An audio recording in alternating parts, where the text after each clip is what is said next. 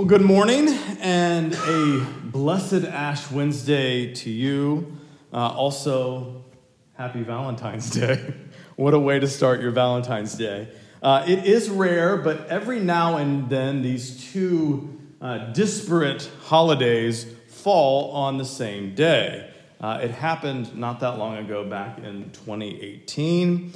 But the last time before that was 1945. And it will happen again soon, 2029. But then, enjoy that one, because it won't happen again for the rest of the century. So we'll all be with Jesus the next time it happens after that, Lord willing.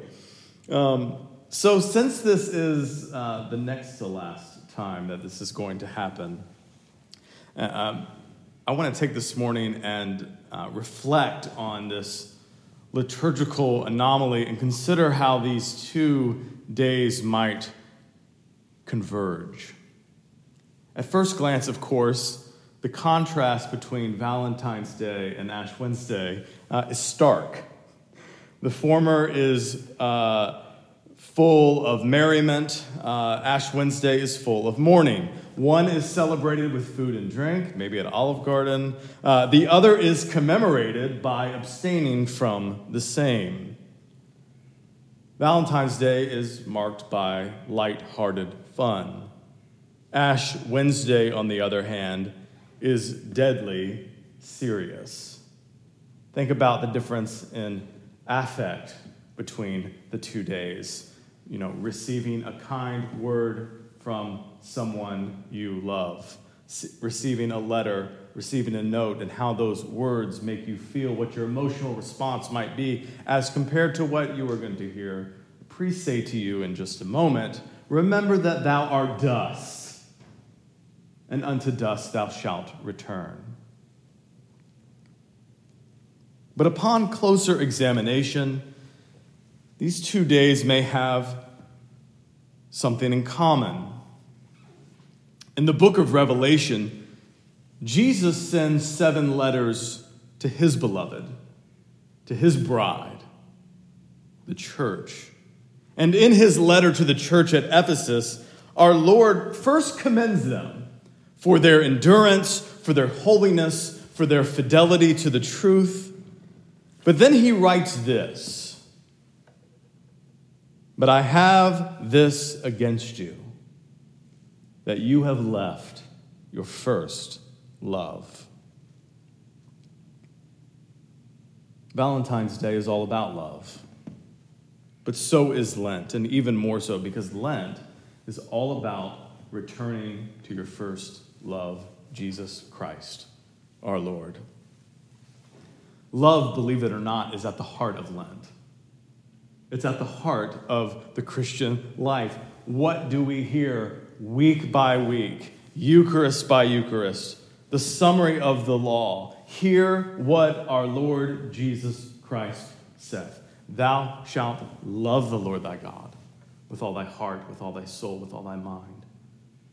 This is the first and great commandment, and the second is like unto it: "Thou shalt love thy neighbor as thyself." On these 2 commandments hang all the law and the prophets.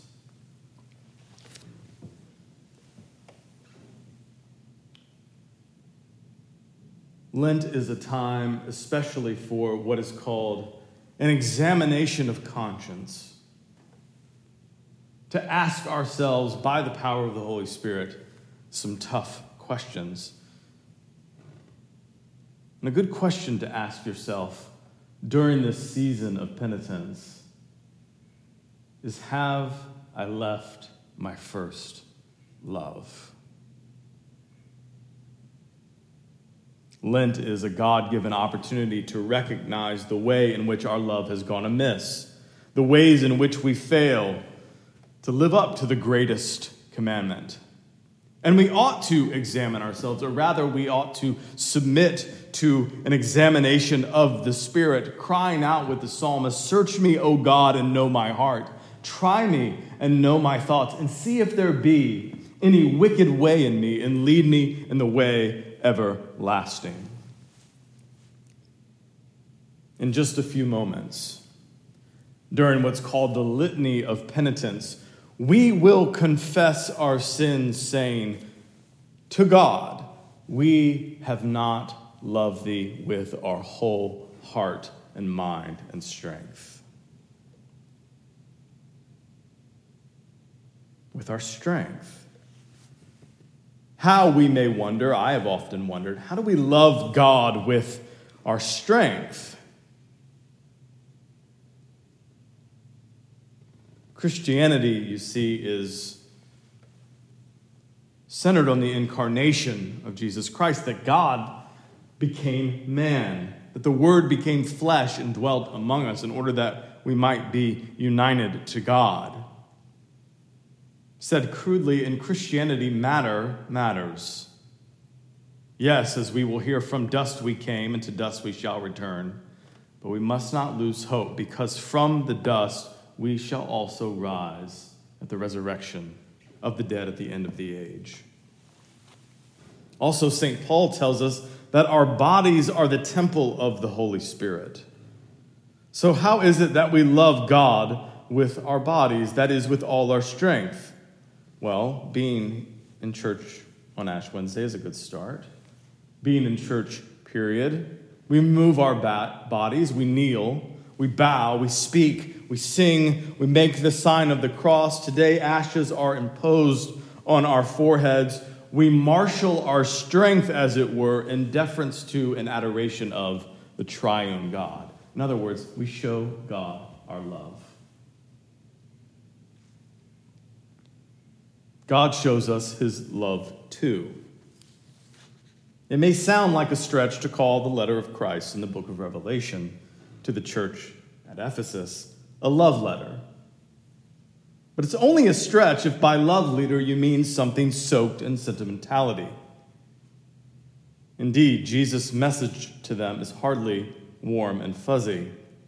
It's not something you would put on a candy heart, but it is nonetheless loving. It is because Christ loves them that he not only gives them praise, but offers rebuke and warning as well. It is on account of love that Christ writes, "Remember, therefore, from where you have fallen, repent and do the works you did at first." It wouldn't have been loving for Christ to flatter the Ephesians as they walked on the road that led them to destruction. No, our Lord loved them. And he loves us during this season of Lent by calling us back to himself, calling us back to life. Valentine's Day and Ash Wednesday, two seemingly disparate holidays observed this year on the same day. May we this morning find this convergence not to be awkward or inconvenient, but rather apt and illuminating.